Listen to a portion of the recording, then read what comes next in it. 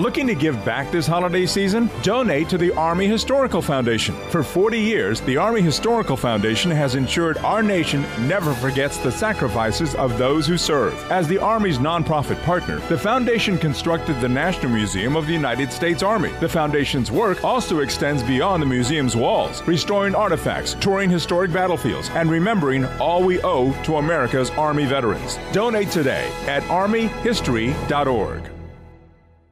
Right now at Safeway, earn 4 times rewards points when you shop for participating items with Safeway for you. Shop for items like Frigo crumbled blue cheese, Kellogg's Club crackers, Coca-Cola, all liquid detergent, or Utz chips, and earn 4 times rewards points with Safeway for you. Offer expires January 4th. Plus, get select holiday essentials like gift wraps, bags, holiday decor, lights, and more. Buy one, get one 50% off. Restrictions apply. Promotions may vary. Visit Safeway.com or head in store for full offer details.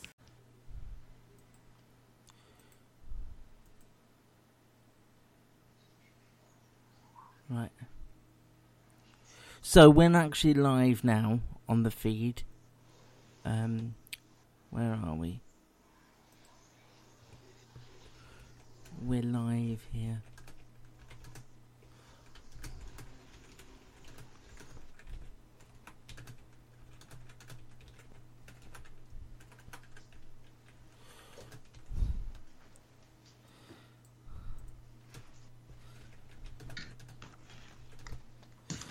Okay, this is the new link that I've just posted. Sorry, you said something when I just put my headphones down and missed whatever you said then. Yeah, if you delete those last links... well, I put a thing on I can't delete your tweet. No, I know you can't. I'll delete that. Yeah. But we're live now. It's recording from now. And onwards. where's the... Oh, there we go. Okay. I've just sent it. Okay, and then what I'll do is I'll quote tweet that. Delete. Okay, so I've deleted mine. So.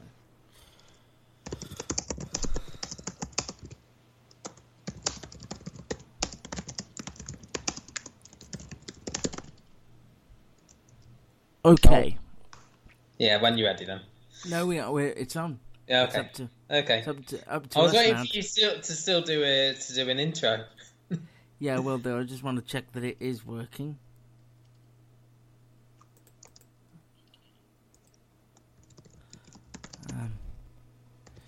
So I'll do that. Yeah, that's fine. So this is the Custard TV podcast on a hot bank holiday. If you'd like to Skype in, you're more than welcome to. We are here, Matt and myself.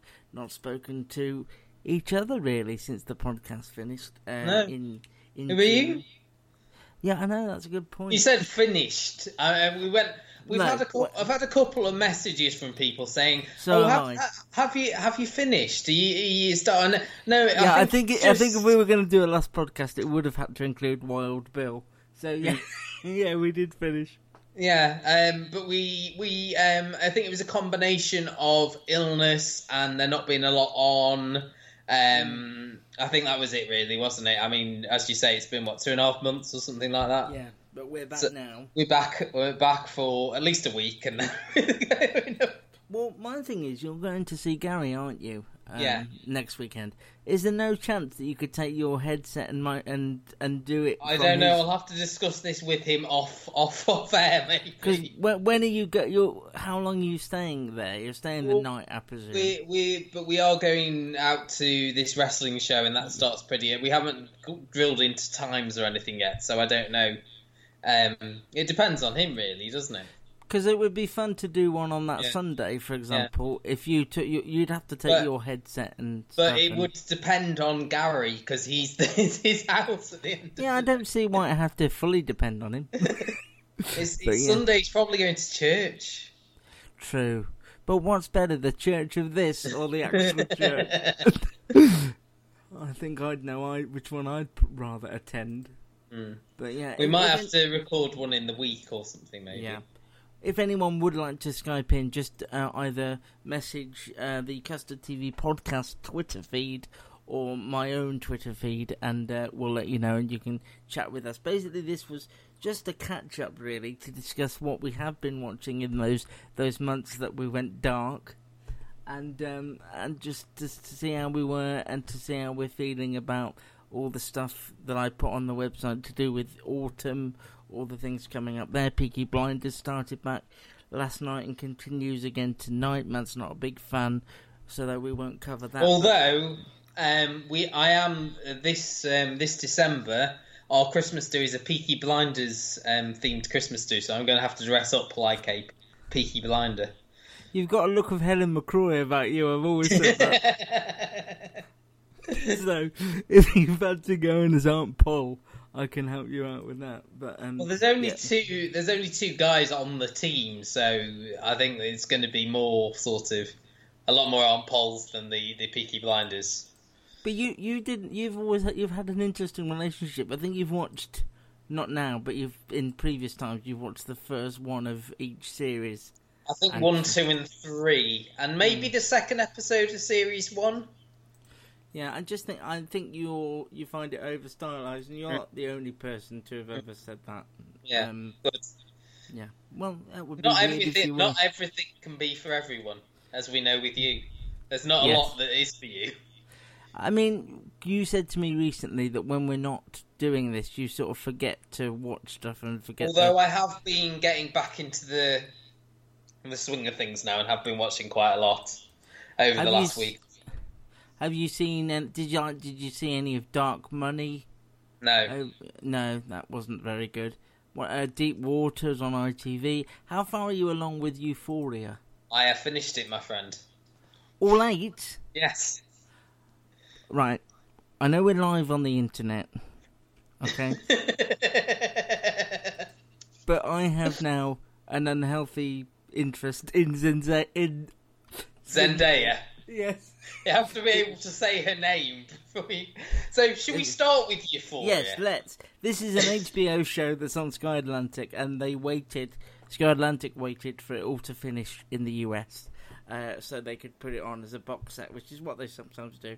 So it's airing Tuesday nights at 10, I think, weekly, but it's all there if you're a Sky Q or Now TV customer, and it is HBO's first attempt at a teen drama, a la Skins or any other teen drama you can connect it with. It has got a sense of Skins in it for me. And it's based off an Israeli series, though.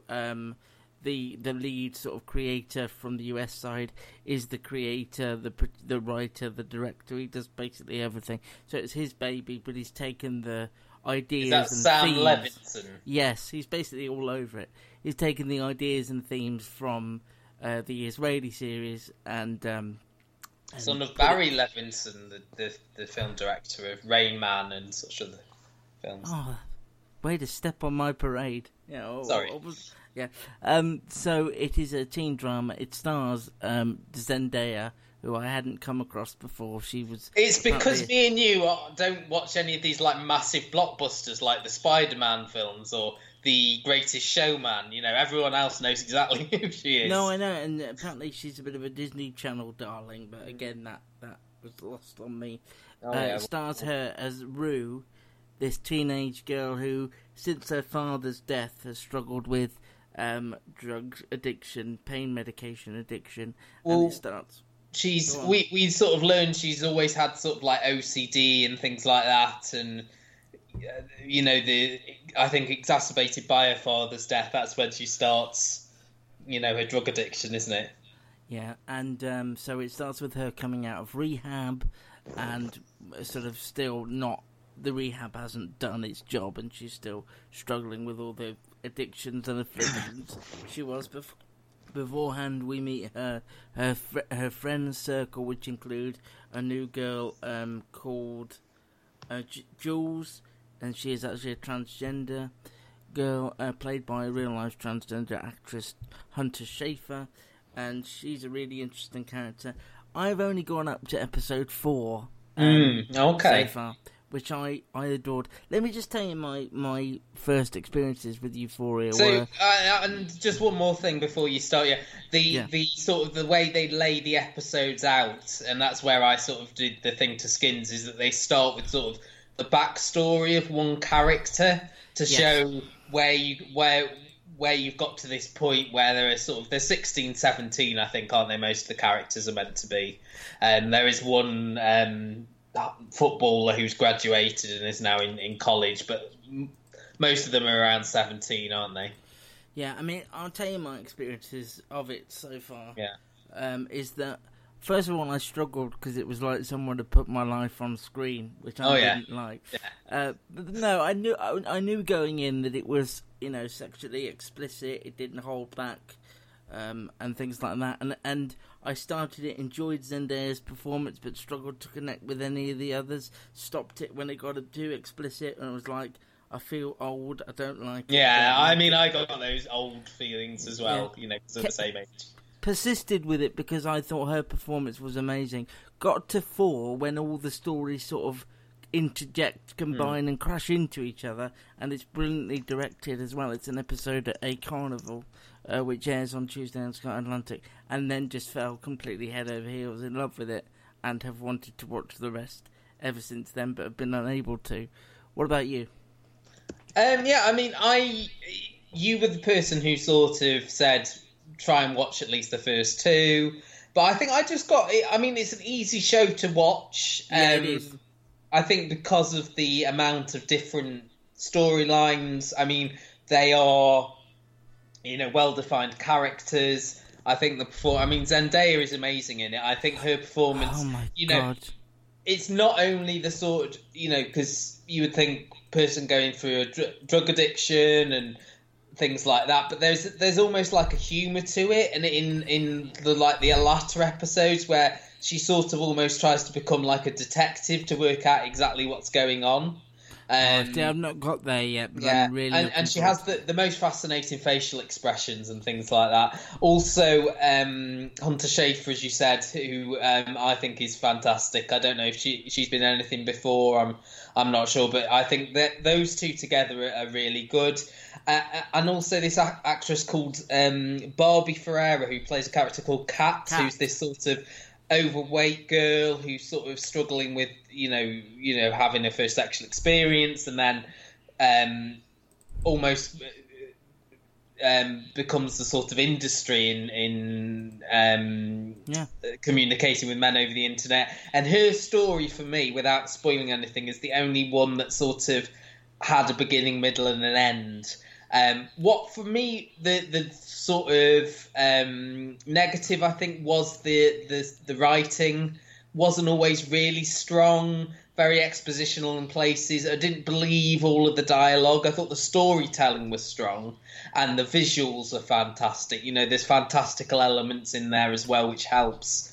And it's a believable world as well that they've created. I think. I thought the direction on that carnival episode is they sort of swing out and there's somebody under some seats talking, then they go out the other way. It's really well done, and it was really immersive, that whole episode, and brought all the story. Because initially when I started it, I got to episode 3 and I was like, there's not much story, but then when they bring it all together, you do see there's a lot going on. So Jules has had a sort of sexual encounter with the father of someone she's been catfished by. That's really interesting.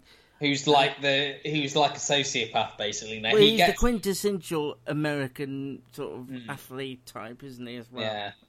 But he's sort of struggling with his homosexuality, struggling with the fact that his dad's homosexual, and keeps all these DVD. He records all of his sexual exploits with men in motel rooms, and keeps them in sort of colour coordinated sort of DVDs, doesn't he? And puts them in his drawer. But yeah, I mean, I'm trying to sort of not spoil anything going forward for you, but be interesting to see what you think when you get to the final episode, because it sort of fits in with the style of the series in the sort of way it ends. We'll have to have a discussion about this sort of when you have watched towards it. The end. Yeah. I also of the supporting characters, I really like the drug dealers. Yes, the young lad. Ashtray. Ashtray. Really like them. And his character, actually, I really like, because he is really protective of Rue, isn't he? I think that's one you've watched where she tries to come into his play, because he operates out that of was like a gas actually the station. scene. That was the scene where she's banging on his garage door or his metal door, saying, "Open the door! You did this to me. You got a responsibility. Open the door!" And she's just in complete desperation. That was the scene that turned it all around for me, and I thought, yeah, there's something poignant, important, and interesting going on. And I like their relationship because it's sort of, he's protective of her. He sees her as family, and I really like. He's sort of like the only good male character. All the other men are like real sort of slime balls, or sort of insecure, or it's very much strong female. It's very much a female-led series. Obviously, Sydney Sweeney's in it because she's in everything. Yeah, but she's in good things, so I don't mind that. Yeah, I suppose she's in there. I think it took me out of it a little bit because she's in so many things. Everyone else in it is either an unknown or someone like Zendaya, who we're not too familiar of. I know she's a big name, but I feel her performance in this is excellent. And it is believable. Someone struggling with mental health issues. That it is a really good representation of it, and she's not the only character who's struggling with different issues, and it all stems. The reason they have these sort of prologues is because it all stems from their relationship with their parents, which it spells out. I mean, I know you're trying not to spoil it, and I'm glad about that. But there is a second on the way. Is this one where you think, I don't know where they can go on a second, or they're trying to string it out, or do you think there is legitimate reason? I think it's not, because it's not an open and shut story, is it? It's about their lives, so it's easier to do a second series. It's not like, say, like a Big Little Lies, where it was all about this mystery and this murder and things like that. It's about these characters at high school, so it's easy to do a second. As I say, the only story that sort of gets finished properly for me is the story with Kat, in terms of her sexual exploration and things like that, and that is very much a subplot. I mean, where they leave things with Jules and with Rue at the end of the first series is very, very open-ended. So there's a lot to, and it is quite emotional. I think the last episode does pack a punch to an extent. And I think the relationship between Rue and Jules really fascinates me as well, because they have a deep love for each other that it just feels very genuine and not sensationalized. And Jules' backstory as well is sort of horrific, isn't it? Very bleak. Like, her mum tricks her into putting her on a secure unit when she's like a young boy. But we're probably not the target audience. But it just shows you that if the characters are interesting and the performances are good, then you don't have to be the target audience for something, because it will draw you in. I'm pleasantly surprised that you watched it all, because I thought you might have found it all a bit in your face and a bit over stylized. No, I don't think it was too over stylized, because I think the themes they were dealing with were realistic.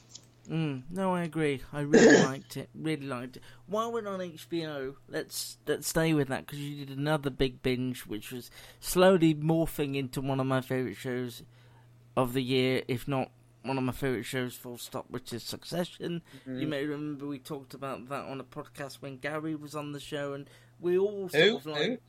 I know, I don't know either. We all sort of liked that opening episode where Brian Cox's character Logan Roy, the head of this multimedia, I can't think of their name now. What's the name of that family that is sort of based upon, roughly? The Murdochs. Murdoch family, yeah. Sort of the head, Logan Roy, has a stroke, and the family business is sort of thrown into chaos, and all the kids are trying to find where they fit and find who's going to succeed. We all sort of liked that first episode. There's a lot in it to like, and it's written and created by Jesse Armstrong of Peep Show and Fresh Meat and all that. And then I decided just to keep going, and Matt and Gary fell off. And then season 2 was coming, and I rewatched series 1 and got really into it again. And then Matt all of a sudden had binged the whole thing. It was something I had meant to watch, because it was something in the back of my mind that I did enjoy that first episode of. And there was a lot of people, including yourself, who were sort of lauding it. And it was something actually that was discussed by a couple of people at the Edinburgh TV Festival. Most notably, head of Channel 5, Ben Fro, who said, "I'm effing Logan," when asked which character he was. He said, I'm the old guy trying to, like, you know, get all the young sort of tech-savvy people off my back and keep control." But yeah, no, I had all, because, you know, I'm a big Jesse Armstrong fan. And I like the cast, you know, I like Kieran Culkin and Matthew McFadden, people like that.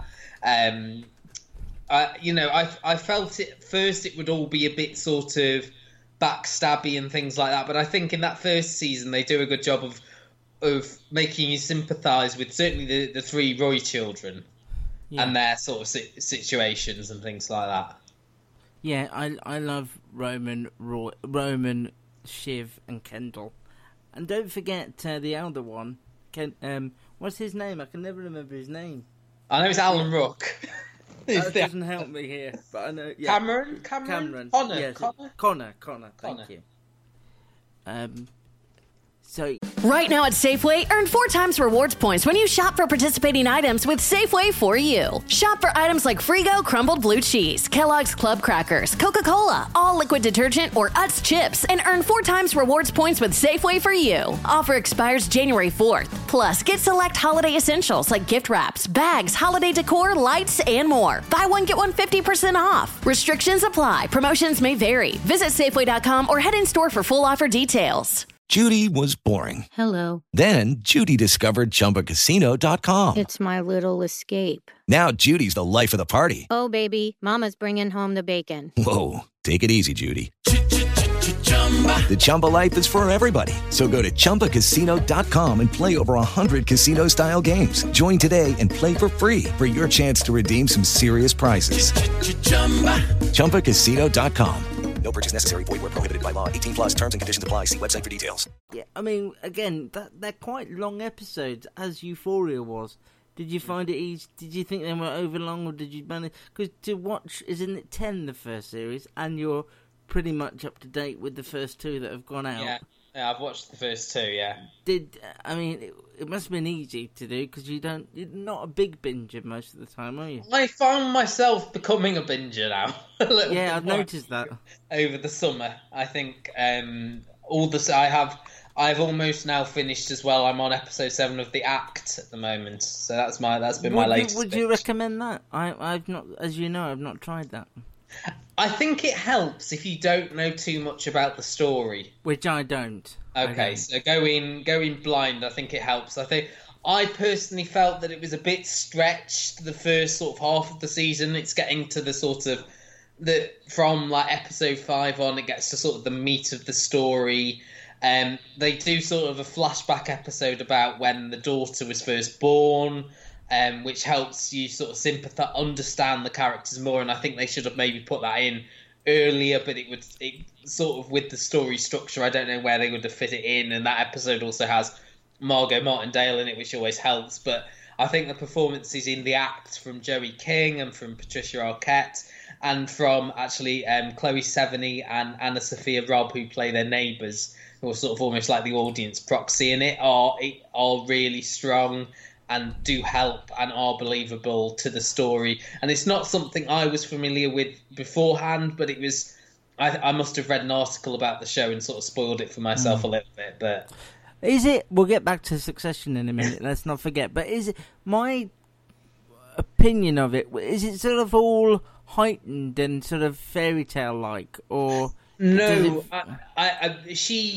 The character of Gypsy, who's the Joey King, the daughter, is someone who her mother infantilizes her and says, she's got the mind of a child. She dresses her, or she likes to dress up as Disney characters. Bit of Munchausen's going on. It's very much Munchausen's by proxy.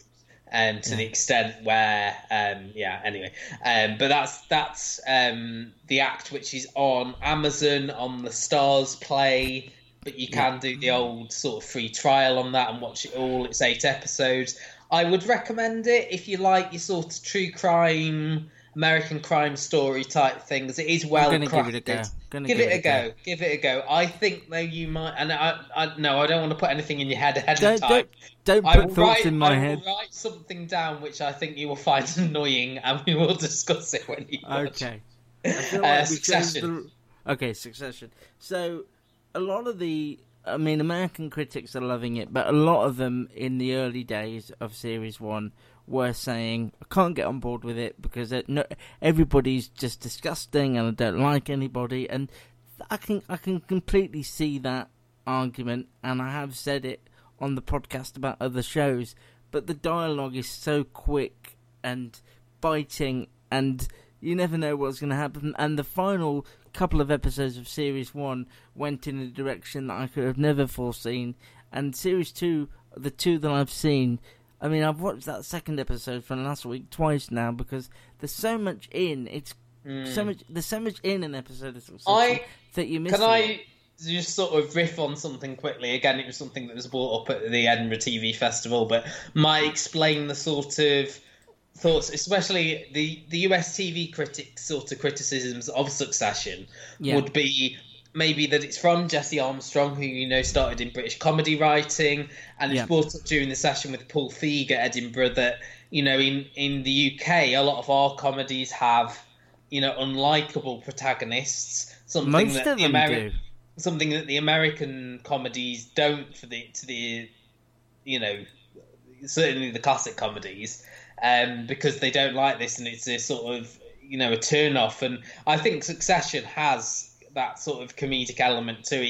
If you think back to Mark and Jez in Peep Show, they're both horrible characters, and I think there is a lot of, I would say, Mark in Tom, Matthew McFadden's character. I think he steals the show. I think he's amazing, and I've never liked Matthew McFadden in anything else, but I think he's amazing in this. Because he's playing against type, because normally he would be the slick, suave, sort of man about town, posh man about town. Here he's this sort of, I've come into this world of wealth and I'm going to sort of enjoy all of it and make the most of it. I love his partnership with Cousin Greg. Love that. You don't have principles. But those two together, sort of the comic sort of foils of the series, aren't they? Really, but I would be watching episode 3 now if we weren't doing this. But no, I think it is the sort of comedic element to it, the new slant to this story. Without it's sort of, you have that dramatic sort of family tension, very almost Shakespearean, in the 3 children, or 4 children, 3 who are sort of wanted to take the business, really, aren't they? There's Alan Ruck's character, who is from the first marriage of Logan and is very much the black sheep, isn't he? He sort of, till very recently lives on a farm in New Mexico. Doesn't do anything, has a relationship with the cool girl that he wants to make exclusive. But he still likes to sort of sabotage things for his siblings. Yes. So there's still that sort of Shakespearean element to it. And I suppose this second season, if we're talking more about that, because that's where we are now, is seeing that Siobhan, the daughter, is sort of being groomed to take over. She's the one that sort of almost is the apple of her father's eye. He identifies that she is very much the cleverest of his children. But I can't work out if it's all a ploy and if he's going to double cross her, and I don't feel comfortable completely. Because she was the one who wasn't the 2 sons, Roman and Kendall, were working in the family business, whereas Shiv was working as like a consultant to various politicians. One of whom was very anti her father, who runs this sort of media conglomerate, very much a sort of, as you say, like a Fox-esque thing with a Fox News-esque subsidiary. But they also run theme parks, which always seemed a bit odd. I love that though at the theme park. But this seems to be the overarching thing of this season, that Shiv is being groomed for this in the long haul. Tom, her husband, also works for the company and he has been sort of moved to the media section from the park section, which he is very pleased about. There's also this sort of redemption arc for Kendall, who sort of lost his position as CEO, relapsed into a drug addiction and ended up sort of being involved in a death at the end of the last season. The dinner scene between where Roman invites Shiv and Tom over for a dinner was just so cringeworthy and awful, but brilliant and equal. Because Roman's new squeeze is the prostitute who gave Tom a blowjob on his bachelor party, and that's something that's obviously going to come out, isn't it? Yeah, can't wait for that to rear. I won't say anything else than that. Just can't wait for that to. Because there was a thing where he was like, "I've got a bit of a cold," and she said, "Maybe you should swallow something." Yeah. Oh, it's so. Let's finish now. I don't know what it's so good. It's a show that it is a show that everyone should. I can't think of anyone who wouldn't get something out of this. And I can understand the criticism, that some people had that there was unlikable characters. It is almost like a sort of blackly comic version of Arrested Development as well. There's elements of that, isn't there? I mean, third series of this announced the day after the first episode started. I'm not worried particularly. I mean, I don't know where series 2 is going to go. There's 10 of them in total, and there's going to be 10 again next year. HBO seems to be a bit on fire with this Euphoria, Big Little Lies, and stuff they've got coming up. So I'm not worried about it keeping going. Another US show, that keeps going back worries me, but not this one. And it won the BAFTA this year as well, didn't it, for international? I'd forgotten that. Yes. Which was not odd, but a sort of. It's not something that was ever really sort of promoted by Sky. Not really, that I could see. They are giving it the Game of Thrones 2 in the morning simulcast treatment now. We'll talk about Big Little Lies in a second, but you have brought up the fact that you were at the Edinburgh TV Festival over the last weekend, the end of last week and into the weekend. What were your main takeaways from that? And was head of ITV Kevin Lygo saying all of his things in jest, or do you think he genuinely has I don't know for ITV? I don't know. I mean, there was a lot of things asked to him that he's sort of very flippant, I think is the best way to say, because our part of the Edinburgh TV Festival is people coming to pitch things to people from production. It's primarily, isn't it, production companies who go to these things. It's a trade festival essentially, but press do get invited because it's where the channels announce quite a lot of stuff that they're commissioned recently that's coming on the channel over the next year or so, preview things and stuff like that. I mean, the big takeaway was that no one's watching TV on TV anymore, apart from on ITV apparently. Apart from me, it would seem. Because there was this thing about a lot of young people now. If you ask that what like this program, but if you ask them which channel it was on, they wouldn't be able to tell you. It's things like that. People watch things now, recorded and things like that. So there's very little. And the big emphasis from the BBC One side was that things grow after they finished airing. So there was a big statistics. Killing Eve was one, but oddly, Mrs. Wilson was on the list. The Ruth Wilson drama Ghosts, I think, doubled its viewership. But I think that was something that... Was it Nicole who brought that up with us?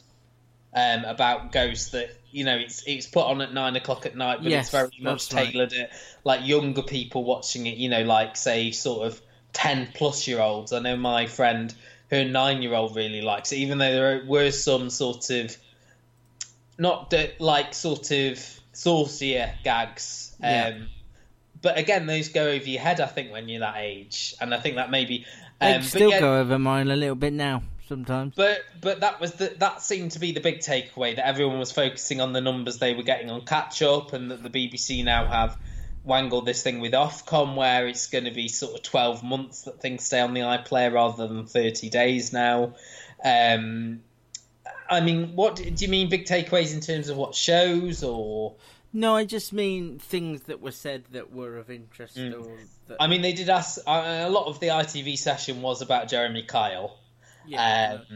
But the things he said were one of the things was that he would have liked Chernobyl, but it wouldn't have been a hit on ITV because it had no star names in it. We don't want. Yeah.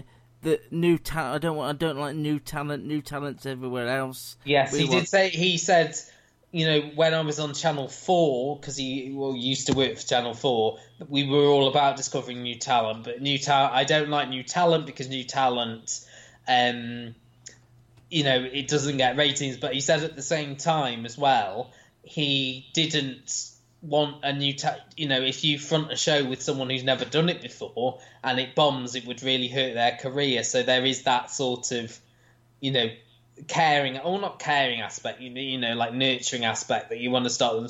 And he did point towards Joel Dommett as someone who they've sort of nurtured through the channel, through ITV2, and he's got, I think, something coming up on ITV where he's hosting now. So they are sort of still nurturing new talents, but not so much as like BBC Two and Channel 4. I think you can point to the ones who sort of nurture the new talent more, I suppose, give new talent more opportunities. But very much like, you know, they've got a new thing coming now with Alan Carr hosting it on Saturday night, so it's sort of but he is very much the sort of flippant, you know, I'm going to tell it to you straight sort of thing. But I did really enjoy Ben Froh as well, because he's completely nuts. You know, he said, I wanted to be Anne Boleyn as a teenager. He's from Channel 5, for those not in the know. Yeah, Ben Froh's the Channel 5 contract, and he comes from a theatre background, so he's sort of a bit of an eccentric, I would say. You know, he's a great British eccentric, but a lot of the Channel 5 now seem to be getting a lot more sort of star names, like Jeremy Paxman's has done a couple of things for the channel, and apparently as well they've had a lot of their, you know, he said we're at this thing where we can clear the schedules for one night and just have things focus, say, on like domestic violence, and they did a program about how to safely leave your partner or something like that, where they got a lot of interest from it. And he said, if I can help somewhat, you know, if this program helped at least one person leave a violent relationship, then that is, you know, something we're doing really well. So yeah, I mean, that was the main takeaway for me, that everyone was sort of trumpeting their online figures, apart from Kevin Ligo, who said people who say they're not focused on overnights are people who haven't got very good overnights. So I mean, when I was researching this autumn piece that I've got on the site now, where you can look through sort of the big things, I did ask all the channels what they were covering, what they'd like to cover, and it would appear drama-wise ITV have Sanditon, which is on Sunday nights now, A Confession, which starts next Monday, starring Martin Freeman and runs for 6 weeks, from Jeff Pope, who brought Appropriate Adult Mrs. Biggs, and then Doc Martin. They haven't really got anything else because, of course, 2 weeks or nearly 3 weeks of autumn's taken up with I'm a Celebrity. They've got to fix some X Factors in, but just from those 3 shows, really, you can see there isn't that much of a progression with ITV's drama. It's dependable names, dependable stars. And I just wonder whether, because I was with my brother-in-law recently, and something on ITV came up, and he said, I don't think I've ever looked or watched anything on ITV. And I think I've got to be careful, because at some point in the next 15 years, or no, let's be fair, 20 years, we're going to be the target audience for ITV. So they're going to need to start up in their game a bit, because I don't think we've liked an ITV drama but we have actually Manhunt. I did like Manhunt a lot, which was the first week of this year. Yeah, it was. But apart from that, Cold Feet. Has that been on this year? I get confused. Yeah, early this year. We talked about it with Chris, didn't we? They were both very early this year. Yeah, but I just feel like there's nothing. I don't think that ITV should be experimenting. You liked The Bay initially, didn't you? And then sort of soured on it. But I don't know whether they should be experimenting. I don't expect the next sort of utopia to come out of ITV. It's not what they're doing, but they just don't take gambles very often, and their drama's so. I mean, bland. Unforgotten was the last thing that we sort of really, really liked, wasn't it? ITV. Yeah. But there's not much difference in that than other sort of dramas on ITV. So I don't know what made that made us sort of, because that was sort of star names, maybe not star names, Nicola Walker and Sanjeev Bhaskar, but it was big names in the cast. It was a sort, it was a formulaic sort of cold case crime drama, but something sort of spoke to us about it, didn't it? And I suppose even something like the Bay, it wasn't like big names or anything like that, was it really? No, I mean, I would argue that Emily Watson's a bigger name than the name I've since forgotten. Morven Christie. Yeah, I would say Emily Watson's a bigger name than Morven Christie. I just don't think I think he's happy for ITV to be the place it is at the moment, and isn't really taking any gambles or risks, because all the drama press releases we get aren't that exciting coming up, really. No, I suppose the casting would be interesting. And I suppose the things that he was previewing was A Confession, which is another true life crime drama, and the UK version of The Masked Singer. Did he? I know he joked about who they were likely to get on it. What was his quip about that? He said in the US they got Donny Osmond and LaToya Jackson. We'll probably get Christopher Biggins and Sue Pollard. I'm really interested to see who they got on the judging panel, though, because in the States, I don't know if anyone listening to this actually watched The Masked Singer, which is a bizarre concept where it's celebrities singing to a panel of celebrities, but the celebrities who are singing are in sort of elaborate costumes, whether it be like aliens, monsters. I believe there was a bee, a peacock, and sort of it is a competitive singing show. Someone gets eliminated every week, but it's only when you're eliminated that they reveal who the celebrity is. And I think the thing is for the celebrity panel to guess. It's sort of Popeye meets through the keyhole. Give us a clue. Yeah. I was thinking more through the keyhole, because that was the thing, isn't it? They do like the clues, and then and in the States the panel is Robin Thicke, Jenny McCarthy, Nicole Scherzinger, and Ken Jeong. It was like, who could get to that office first? So what's the... Right now at Safeway, earn 4 times rewards points when you shop for participating items with Safeway for you. Shop for items like Frigo crumbled blue cheese, Kellogg's Club crackers, Coca-Cola, all liquid detergent, or Utz chips, and earn 4 times rewards points with Safeway for you. Offer expires January 4th. Plus, get select holiday essentials like gift wraps, bags, holiday decor, lights, and more. Buy one, get one 50% off. Restrictions apply. Promotions may vary. Visit Safeway.com or head in store for full offer details. Okay, round 2. Name something that's not boring. A laundry? Ooh, a book club. Computer solitaire, huh? Ah, sorry, we were looking for Chumba Casino. That's right, ChumbaCasino.com has over 100 casino-style games. Join today and play for free for your chance to redeem some serious prizes. ChumbaCasino.com. No purchase necessary. Void where prohibited by law. 18+ terms and conditions apply. See website for details. The English equivalent of that. I can't even begin to fathom a guess. But that was the Edinburgh TV Festival. Back to... Also, I would just say I really enjoyed... There was a session, as I say, with Paul Feig, which I really enjoyed. Jerry Springer was a very engaging talker, which I wouldn't have... Who interviewed him? Do you remember? I don't know, someone from Sky Arts, I think. Okay, and who interviewed Paul Feig? It was Sue Perkins, who also did the Queer as Folk panel, which was... Okay. That was the other thing that was brought up, because it was sort of a look back at Queer as Folk, but it was also a focus on LGBTQ plus programming and things like that. And one of the things that they discussed, because Courtney Act was on the panel, Drag Queen won Big Brother a year or so ago. And she had also been on Dancing with the Stars in Australia, which I wasn't aware of, partnered with a male partner. And they were talking about, is it going to be, soon that we get a same-sex couple on Strictly Come Dancing? And I can't see that happening. I don't know. See it. No. And Russell T Davies was arguing that it is a very progressive show in that, you've got 2 openly gay judges. It's hosted by 2 women. They've had openly gay contestants in the past.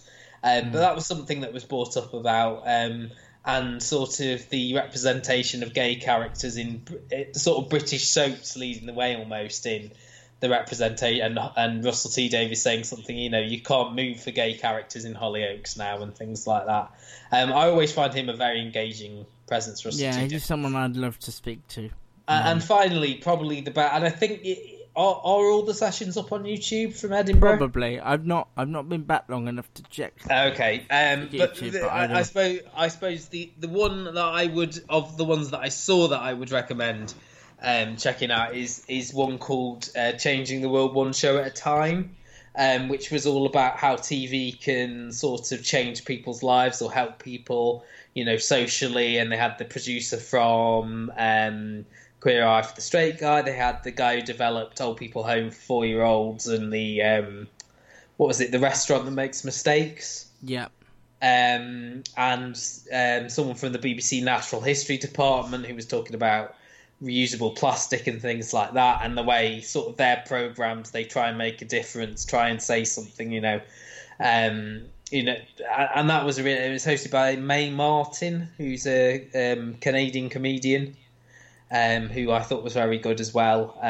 So yeah, that was the one I would recommend people check out.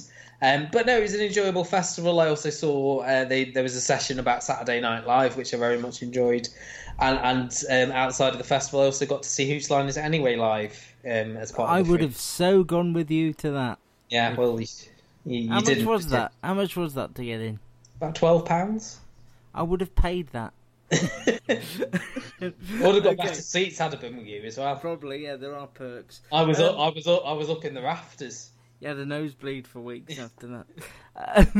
So that was the Edinburgh TV Festival. Not a lot of huge TV. I know in years gone by there's been loads of TV content from it, but all that was can be found on the website, thecustardtv.com, that you can peruse at your leisure. There's a new 6-part ITV sitcom with Brenda Blethyn.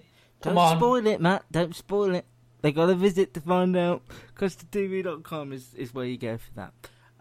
Back onto the shows we watched over the summer. It feels a long time ago in my world, but Big Little Lies finished across the summer. We talked about that when it started up again. I can't remember who we reviewed it with now. That's awful, isn't it? Do you know who you reviewed it with? Who? Just me and you. Oh, that's why it doesn't stick in my mind. We had it on the podcast where we had Will on for the second time, but it was one where it was just me and you. Because I don't think he'd seen it. That's why it's not memorable to me. But that finished up, and again, you actually said you can't fault the first episode. You're interested to see where it went, and then for whatever reason didn't continue it weekly, but did, as is your way now, binge the whole thing. I wrote a piece on the website you can find with my views, which I actually haven't read yet. I should now really read it. That's fine. I appreciate your honesty, but let's go with what you said, and I can sort of remind myself after you've spoken. Yeah, I mean, it was an interesting series because it's all about how covering up the death of Perry had sort of impacted on the 5 women, the Monterey 5, I suppose. Celeste, who it was her husband who had died, and she was sort of struggling to find her way, after this violent relationship she was in that sort of still excited her. Her mother-in-law came to Monterey, played by Meryl Streep, and basically filed for custody of her 2 children, and that sort of became the second half of the series. She also it came out that Perry had fathered Ziggy, as he was the result of him raping the Shailene Woodley character, whose name I can't remember off the top of my head. I'm sure you're going to tell me now, Jane. And sort of her starting a new relationship with someone she worked with, which was sort of like the sweet element of this series. I've been to the Monterey Aquarium, but, not while she was working there. And then you had Zoe Kravitz's character, Bonnie, who I think had the best sort of arc and the best performance of this series. As the person who actually did commit the murder, had been quite sort of distant with her husband and things like that. And then her mum arrives, and her mum has a stroke. and it's all about sort of dealing with her childhood, which we learn. Was her mum abusive towards her? Yes. Is that the Yeah. rather than her dad? And I think we got that impression initially that it was her dad, wasn't it? In terms of how she sort of lunged towards Perry at the end of the series. The whole episode that ends with Bonnie's mother having the stroke is just fantastic. What 6-year-old wouldn't want disco legends, the Trumps at her birthday party? And I suppose the other story was Renata going through bankruptcy. Yeah. Which Laura Dern. They're all fantastic. All of the 5 lead actresses in this, and also Reese Witherspoon's character. Sort of almost going through a divorce. I thought Adam Scott really annoyed me in this series. But I don't know if that was just him being brilliant at the character.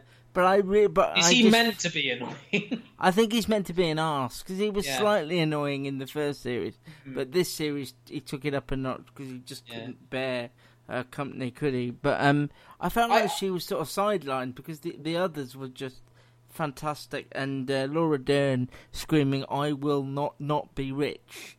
Yeah, is just one of my things. And how she destroyed his trains at the end, I thought was fantastic.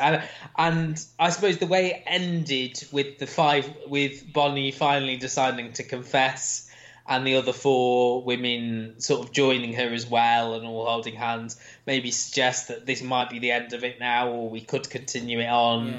Yeah. What would you want it to continue, or?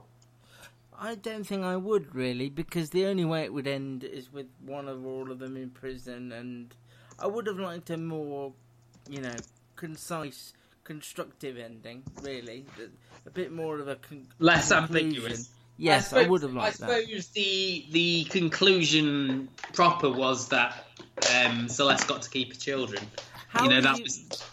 Sorry, go on. The thing I was going to ask you was, how did you feel? I think I know the answer, but it sort of morphed into a legal drama in those last, I think, 3 episodes. To an extent. There was still, the other subplots going on, but that was, I suppose, the main focus was because a lot of people thought those court scenes were a little bit cheesy, I think. And a little bit old-fashioned, maybe. Yeah. Yeah. Where she sort of cross-examines her Meryl Streep's character. Yes. Who, again, was fantastic as this sort of passive-aggressive. Oh, my God, she was amazing. And sort of there were things that came out about her past, and she ended up leaving at the end. But yeah, no, I really enjoyed it. I love the theme tune to this. Do you ever wanna? Do you wanna burn? Is he in the room? I know. Sorry, Michael. Can you calm down, love? Thank you. All right, he's with you now. We're live. We'll get sued if it's too exclusive music. I heard it in an ad as well. I only sang for 4 seconds. I think that's allowed. That's proper fair usage. Yeah. But no, I really like that sort of, because it starts with the sort of like calming notes, doesn't it? And then it goes quite. Hang on. We're going into suing territory now. But no, I think it's another example where it's spending time with those characters and you don't really mind what the plot is because a bit like Euphoria, the performances are so good from everybody that you're just happy to go along with it and watch it. And I can't believe you spoke about theme tunes and didn't bring Succession's theme up. That's because I had it in my head for the longest time. Just continually on a loop in mind. That's why I had to watch Euphoria. So I had something out. So I then just had like trance music in my head. Yeah, that doesn't really have a theme in the same way. No. But it sort of was a good sort of cleansing part because I just heard this plunky piano music in my head for about 2 weeks when I was going to sleep, and I was like, wow. Get away! Love it. But yeah, no, Big Little Lies would you prefer this to be the end, or would you? I would, yes. As much as I do enjoy those characters and spending time with them, I think I don't think this. I know we said this at the end of the first series that there wasn't enough to get more story out of, but if they've gone to the police station to confess, then there's nothing else. In a way, they did all get an ending of sorts. And did you notice, this is probably, I can't even edit this out because we're live, so you'll just have to go with me. The guy who was doing all the bankruptcy readings with Renata and asking her about what they had in the house, do you have any memory of him or sight of him or the sound of him? Do you know who he was at all? No. The guy that, it was the dad from Smart Guy. Do you remember Smart Guy? Oh, yeah, sort of. Yeah, off the Disney Channel, yeah. Never seen him, and then he pops up in Big Little Lies. But yeah, it's interesting that we're sort of lurching towards these sort of big, bold American shows. I'll tell you, there's an interesting... Well, there's actually, in the sort of back half of Euphoria, there are two interesting casting decisions. British actor Nick Blood, you know, he was in Him and Her... Him and Her, The Wedding, he was her ex-boyfriend. Oh, Smarmy Git, yes. Yeah. Plays the dad of Sydney Sweeney and Maud Apatow's characters. As American or British? Yeah, American. And also Nat Faxon, you know, from the way back, Jim Rash's writing partner. Love that film. He is the new love interest for Rue's mum in just one episode. Both bizarre casting decisions. Going back to that as well, one character we didn't mention, and she's not a big character, is actually Rue's younger sister, who I actually thought was really interesting, and their bond was interesting and sweet. And this, again, going back to that carnival episode where Gia is sort of the one experimenting with things, and Rue has to find her and take her away from. And there's a similar scene in, I think it's episode 6 at a Halloween party. There's a similar thing there as well. I cannot tell you how much I don't want to be doing this podcast right now, and I want to be watching either Euphoria or Succession. Yeah. You just don't like that I've seen something that you haven't, because that rarely happens very often. It doesn't happen at all. I watched most of Euphoria actually while I was in Edinburgh because I was in an Airbnb. Yeah. So I mean there was a TV, but I just thought I will watch. You know, nobody watches TV on TV anymore, man. No, I know. So I just watched all the episodes of Euphoria on my laptop and finished it when I got back on Friday. So, but yeah, so Big Little Lies. We would be happy with it ending. I think most people would have been happy with it ending after the first series. I mean, where does it rank with the first season with you? Where would you put them? I think Meryl Streep elevates the series immediately, doesn't she? Without her character and without her sort of weaseling her way in, there's not a lot of other story. If it was just Madeline's story, that's Reese Witherspoon. If it's just her story, I wouldn't be that engaged. Jane has a somewhat interesting story, but it's not that. They sort of all feel. I think that the thing I liked was that they all, what they were going through, fed into what had happened with Perry's death. Like, you know, so Renata's husband saying, you've been absent for the past year. You know, it's not just the bankruptcy. Adam Scott say to Reese Witherspoon, you had something else has happened. The men in their lives know that something is, because obviously it was Bonnie who it affected the most, but there was sort of a change in all of these women, and that's what I liked. Jane struggles to be physical with her new partner as well, which played into sort of the relationship she had with Perry and things like that. So I would highly recommend it. And I suppose the other thing would be as well that people would be expecting a star of the caliber of a Meryl Streep if they were going to do a third season. I just don't I genuinely think that should be the end. If they announce 3, would I watch it? Absolutely I would. No question. Big Little Lies, Euphoria and Succession. Shall we... Sorry, go on. You were I was just going to say, if you haven't spent your summer with those characters and with those shows, now is the time. Now TV is the time. Yes. I was going to say, should we briefly go... ages and ages and ages ago, when we were going to do this live show back in June, I had put on a social media question asking people what their favourite sort of show of... I remember that. The first half of the year was. I don't know, have you got an answer to that? First half? I tell you what, I'd have to cheat and look at our... our just now. What would you say? My favourite show of the year so far is... Oh, give me 2 seconds.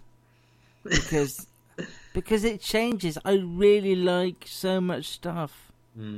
I think for me, either The Virtues or Mum would be my 2. It's got to be The Virtues, annoyingly, for me. I'm just looking through my list. Because it really... Oh, the only other thing I was going to say is, were you able to watch I Am? Any of the I did. Should we talk about that after I've gone through this social media? Yes, do. So, Lauren Jones said at the time, Chernobyl, Line of Duty and Fleabag were my big ones. She watched 2 series in one go. Found Fleabag by accident and absolutely loved it. It had me laughing and in tears in equal measure. I mean, Fleabag was one you said you went back to, didn't you, and really enjoyed series 2. The second series is a bit of a masterpiece. I'll give it that. Yeah. Yeah. So I mean, I might try and watch that by the end of the year. I think it's quite easy to do. And Olivia Colman's amazing, and so is Andrew Scott. Okay. Talk of the Street also says Fleabag was astonishingly good, but my fave so far is This Time with Alan Partridge, classic Partridge. Okay. Claire at MJ Film said Chernobyl and also Good Omens, which is something that I watched and enjoyed. But I don't know if I liked it as a piece. I don't know if it would rank as best TV of the year. Stephen Fryer says The Virtues, and at the time Handmaid's Tale was right up there, just 4 episodes in. Obviously, has that come to an end now? Yeah, final episode is this coming Sunday on Channel 4. Erin at Erin's had a few years and years, which I enjoyed. You didn't get to the end of. Nope. Russian Doll, which we both loved. Yes. Derry Girls, which you watched, I think. I haven't watched yet. It's still downloaded on my All 4. And What We Do in the Shadows. So a lot of your favourites there. And she also says a shout out to our Dementia Choir as well, which was brilliant. Really like that. Vicky McClure. Yeah. Barry Chambers says Fleabag. Year of the Rabbit. Which was that odd thing. We didn't really give that much time, did we? To be fair. When They See Us, and The Virtues, and Shassas at Shassas1234 has got a big list here. Chernobyl, Endeavour, The Virtues, Line of Duty, Fleabag, Back to Life, Afterlife, Russian Doll, and When They See Us. Not been a bad year. Afterlife was in there, Luke, but and also today I did ask favourite programme of the summer, because we're talking about the programmes that have been on over the summer.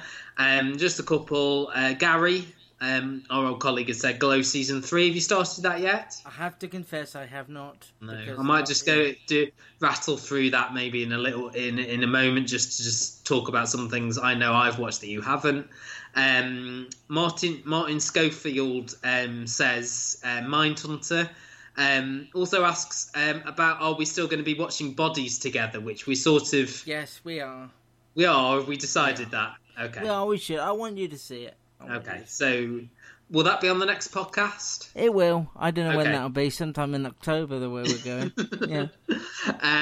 And Pablo's Vault of Horror. Right now at Safeway, earn 4 times rewards points when you shop for participating items with Safeway for you. Shop for items like Frigo crumbled blue cheese, Kellogg's Club crackers, Coca-Cola, all liquid detergent, or Utz chips, and earn 4 times rewards points with Safeway for you. Offer expires January 4th. Plus, get select holiday essentials like gift wraps, bags, holiday decor, lights, and more. Buy one, get one 50% off. Restrictions apply. Promotions may vary. Visit Safeway.com or head in store for full offer details. With the Lucky Land Slots, you can get lucky just about anywhere. This is your captain speaking. We've got clear runway and the weather's fine, but we're just going to circle up here a while and get lucky. No, nothing like that. It's just these cash prizes add up quick. So I suggest you sit back, keep your tray table upright, and start getting lucky. Play for free at LuckyLandSlots.com. Are you feeling lucky? No purchase necessary. Void where prohibited by law. 18 plus terms and conditions apply. See website for details.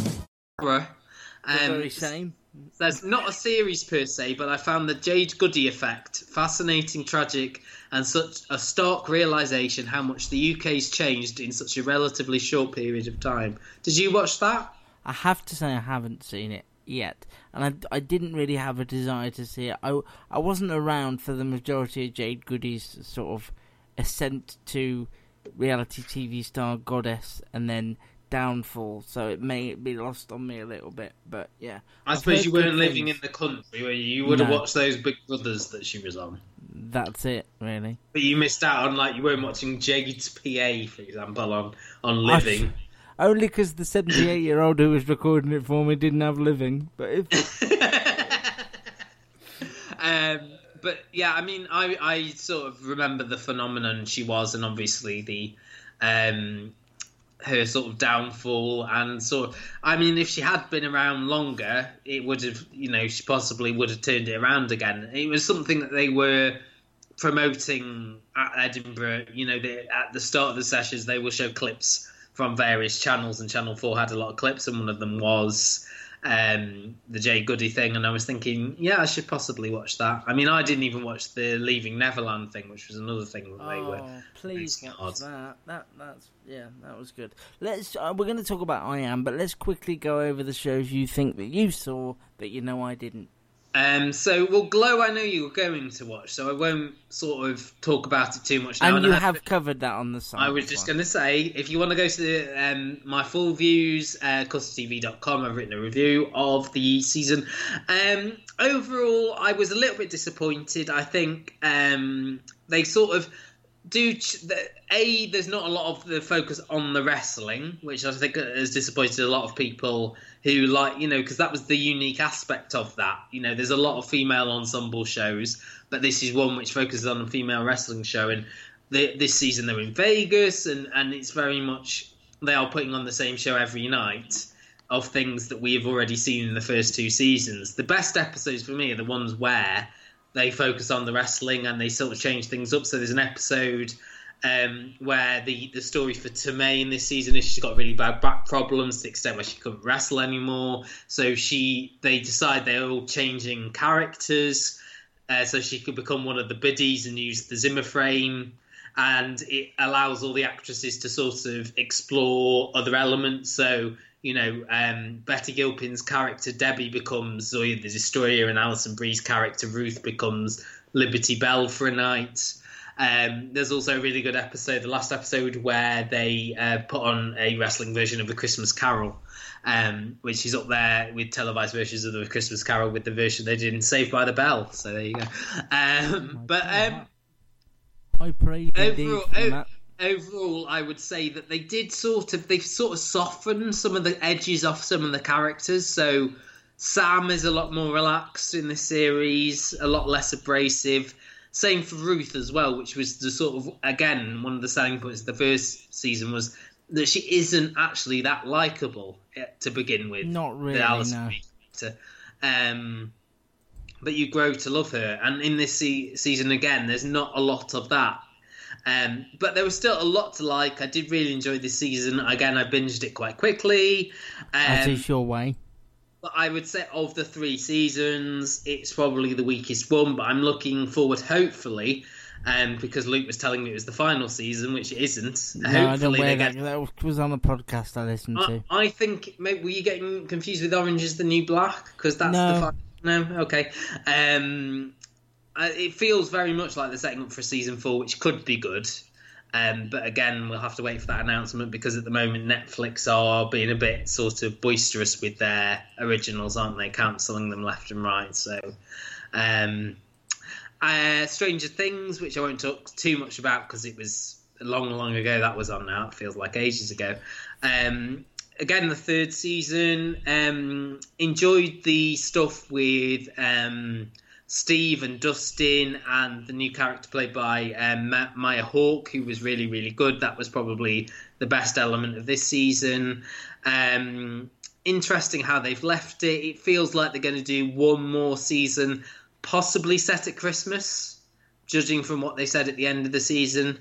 And finally, the sort of relaunch of Veronica Mars on Hulu, which we don't know. We haven't got a UK home for it.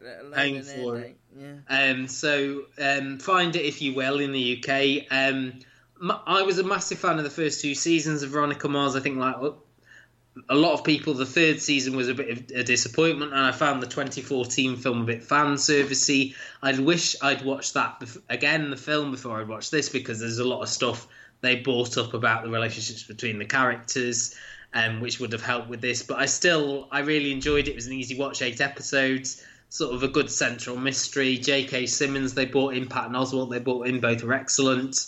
I think the chemistry's still there between Kristen Bell and Enrico Colaianto, I think the actor's name is, who plays the dad, Keith. The ending they sort of set up to...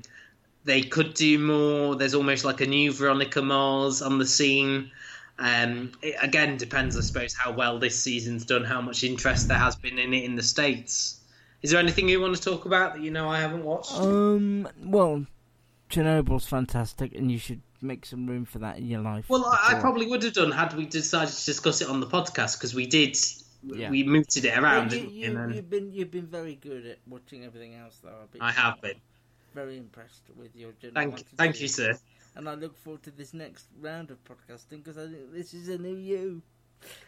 Right. Anything else? I Am. Let's talk I Am.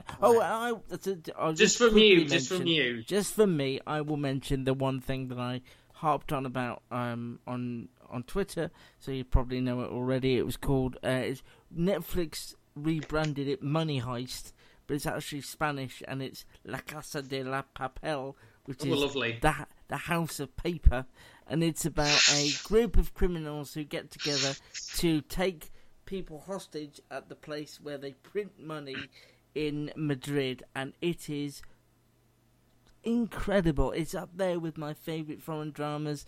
I love The Bridge, I love The Returned. It is up there in terms of quality, in terms of characterisation, in terms of storytelling, and I think if anyone starts this, like me, they will get to the end, because it ends, it's like a good book, it ends with a cliffhanger, and you have to keep watching, because it just goes from strength to strength to strength.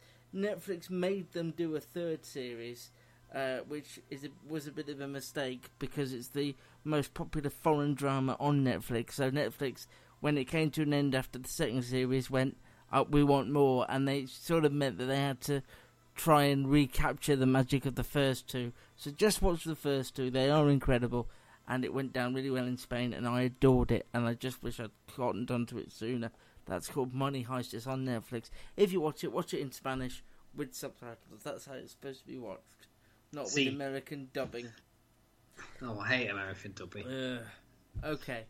Finally, I think we'll end on I Am, which is the Channel 4 three-parter from Dominic Savage. We've covered a couple of his dramas over the lifespan of the podcast. In fact, I remember covering one in the very early days of us talking, which had True Love, yeah. With I was trying to remember who was in that when I was watching it, because it was sort of... I remember really liking the Billie Piper one, and I was desperately trying to remember who played... Because she was a school teacher who fell in love with a female student. It was Kea Scoladaro, and I was desperately trying to remember who played the female student. This is the sort of thing that keeps us up at night, folks. So these are three female-led single dramas. I Am Nicola, I Am Kirsty, and I Am Hannah. Nicola being Vicky McClure, Kirsty being Samantha Morton, and Hannah being Gemma Chan. And they're all set individually. You can watch them in any order, and they are semi-autobiographical. And they're co-written by the actresses. By the actresses, and they're the way Dominic Savage works is it's all freewheeling. There's not really a script per se, and that makes for very realistic dialogue and very naturalistic performances. I thought I Am Kirsty, the middle one with Samantha Morton, was amazing, but also the ones with Vicky McClure and Gemma Chan less so, although I enjoyed that as well.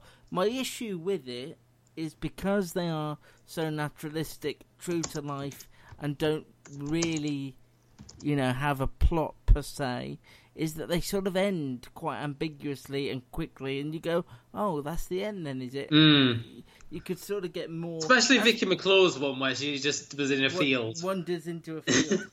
But I think that's why I like the Samantha Morton one, because at least that felt like it had a conclusion. I know we're gonna disagree on this, but I enjoyed Gemma Chan's one the most. Oh, did you?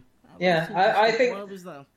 So, I mean, the other two, I can understand why you like them, because I think the performances were probably stronger and they were sort of more gritty subjects. Samantha Morton's character was the one where her ex-partner had run off with her, gambled away all her money, and she was struggling, and she'd sort of taken a loan from a character played by Paul Kay, who then turned out to be really nasty. And Vicky McClaw's was sort of about domestic abuse that really never went anywhere for me. Vicky McClaw's one. Well, it's about being in a relationship that's going nowhere. But it was never sort of like, he never really had, I felt like, real control over her. She was aware all the time of what was going on, maybe stayed in the relationship a little bit. I think the highlight of that was probably the barbecue sequence scene. Yeah. And I suppose as well, I felt like I'd seen things like this before, whereas Gemma Chan's one was very much more, it lacked maybe the urgency of the other two, but it was about a sort of issue maybe that's more modern, more relevant. It was about her, she's playing, she's 36, same age as us, and she's playing someone who's like, I'm this age, I'm not married, I haven't got any children, I'm running out of time a little bit now. Her mum was, really worried about her. She was looking into freezing her eggs, but found out that she, she would have problems conceiving the standard way. She was going on a lot of Tinder dates with sort of, differing levels of men, let's just say. And I just felt that, the realistic tone that Dominic Savage likes worked better in this situation, where it didn't feel like another gritty kitchen sink drama. Felt like something that is relatable to a lot of young people today. They're dubbed almost Generation Childless, our generation, and I know that obviously this is sort of maybe semi-autobiographical from Gemma Chan, because she ended a relationship with Jack Whitehall, didn't she, a year or so ago, and that was sort of a long-term relationship, and maybe it's like finding yourself single in your mid-30s and thinking, I haven't got long left, sort of thing, to have a child. She's now, I believe, with Dominic Cooper, which is she's obviously got a type. But no, I enjoyed that. James Corden. Yeah. And I liked how the doctor in that was an actual fertility doctor as well, which was a nice little touch. But yeah, I thought and again, I suppose you expect like really good performances from Vicky McClaw and Samantha Morton, whereas Gemma Chan, I don't think is someone who's perceived as being on their level, maybe. Well, in Humans, I found her quite robotic. Yeah, but she, I really enjoyed that last one. Not to say the other two weren't good as well, but I found like Samantha Morton's sort of just ended on, well, she's still going to have this problem with her debt. Yeah. Vicky McClaw's was like, well, has she properly left her partner? That's my issue. That was my only bugbear with them. I suppose with the Gemma Chan one, the Hannah one as well, it did have a sort of concrete ending, like, I know I don't need a man, I'm not going to worry about having children, I'm going to wait to see what happens. That seemed to me to be the most concrete ending of the three. I understood, the character at the end, sort of thing. Yeah, I think they were good, and I'd recommend them. But it was that sort of sudden ending that you weren't expecting. That because they were only 47 minutes without ads. That they sort of came to an abrupt end, every one of them. But still worth it, and something that we've spoken about US dramas a lot today, and this is what the UK does best, these sort of gritty, realistic, down-to-earth human stories. And Channel 4... In your opinion, anyway, that's what you like from British drama, isn't it? Well, no, because I don't think America does that as well. But I suppose, this is your fate, you take against other British dramas more, that say, like a Years and Years, for example, you struggle with more. Yeah, but I didn't. You got the characters there, and I struggled to get the characters so much. So, but one thing as well, we are going to talk about, because you've forgotten something, unless you've got it written down. I think I may have passed out at some point during. It's still very hot. Are you really warm? Because I'm actually all right. That's fine then.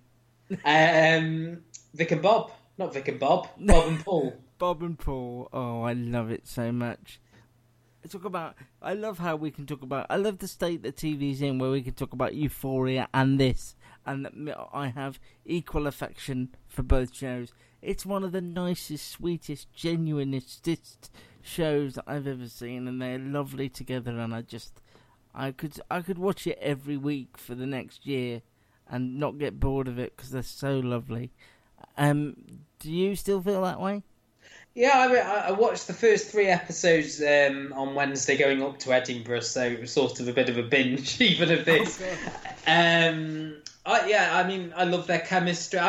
I did worry a little bit because I thought they now know that this is a success. They know what the format is. I think the first series had a bit more of sort of a rugged charm to it in that they didn't really know the format would work, and this may be, but it didn't feel like they were putting anything on. Still like I loved where they went to the Botox clinic, for example. Yeah. To look about getting a hair transplant, and there's a lot of honesty in there. There's a great little piece where, Bob Mortimer talks about having depression, and he talks about not having his mum around, which is bad because there's no one to tell the stories of what his kids have done, and your mum's the only person that really and it's gets a lot joy out of about your mortality, I suppose, when you get older, and when is it you start feeling old, and I watched last night. I watched the 4th episode where they were talking about how Paul's mum used to be, a piano. A famous pianist, an opera singer, and had been doing. They played her at the end, which I thought was a nice touch. Yeah, and it is it's more about sort of being at that stage of your life and just discussing where because obviously both of them have had heart problems, which is part of the reason the impetus for this in the first place, and Bob cooking all his heart healthy food. Yeah, and his porridge. And his prunes. It's just very sweet, and who'd have thought I'd enjoy a show about fishing? And I don't ever really get into the fishing, but it's them. I just want to be on the bank with them and in those uncomfortable-looking chairs. I don't care. Why have you got the better chair? yours is padded. I think that's it. Is there anything else? No, but I think we covered a lot there. That was, as it turned out, worthwhile, which is not often what I say. It's like what we did on our summer holidays. Yeah, this is like the podcast. I know what you watched this summer, basically. If you want to get in touch with us, we are there on Twitter, Luke Custard TV or at Matt's TV Bites. We've got an email address that no one ever uses. custardtvreviews@gmail.com. We do get some spam email. Yeah, and you like it for your... Is it Morrison's or where do you... Ocado. That's it, Ocado. The podcast... I haven't used that in a while, actually. I might have to see. Okay. The podcast in its regular form, including a guest, the return of the Boxmaster quiz, and just weekly looks at what's on TV, will be back very soon. I'm actually on holiday for a week in September, which is quite inconvenient, but we'll work around Might have to see if we can get a guest. What are we going to be talking about in the next? Should we talk about that once we've pressed stop? Oh, you don't give away all the terms of podcasting. You're currently holding down record and play at the same time. So. That's why I haven't spoken a great deal. My fingers are going to slip off any minute now. No, I'll tell you what, one of the things we'll be discussing is the upcoming BBC One drama, The Capture, which starts not this Tuesday but next, and also ITV's A Confession as well, which is going to be on next Monday as we record today on Monday.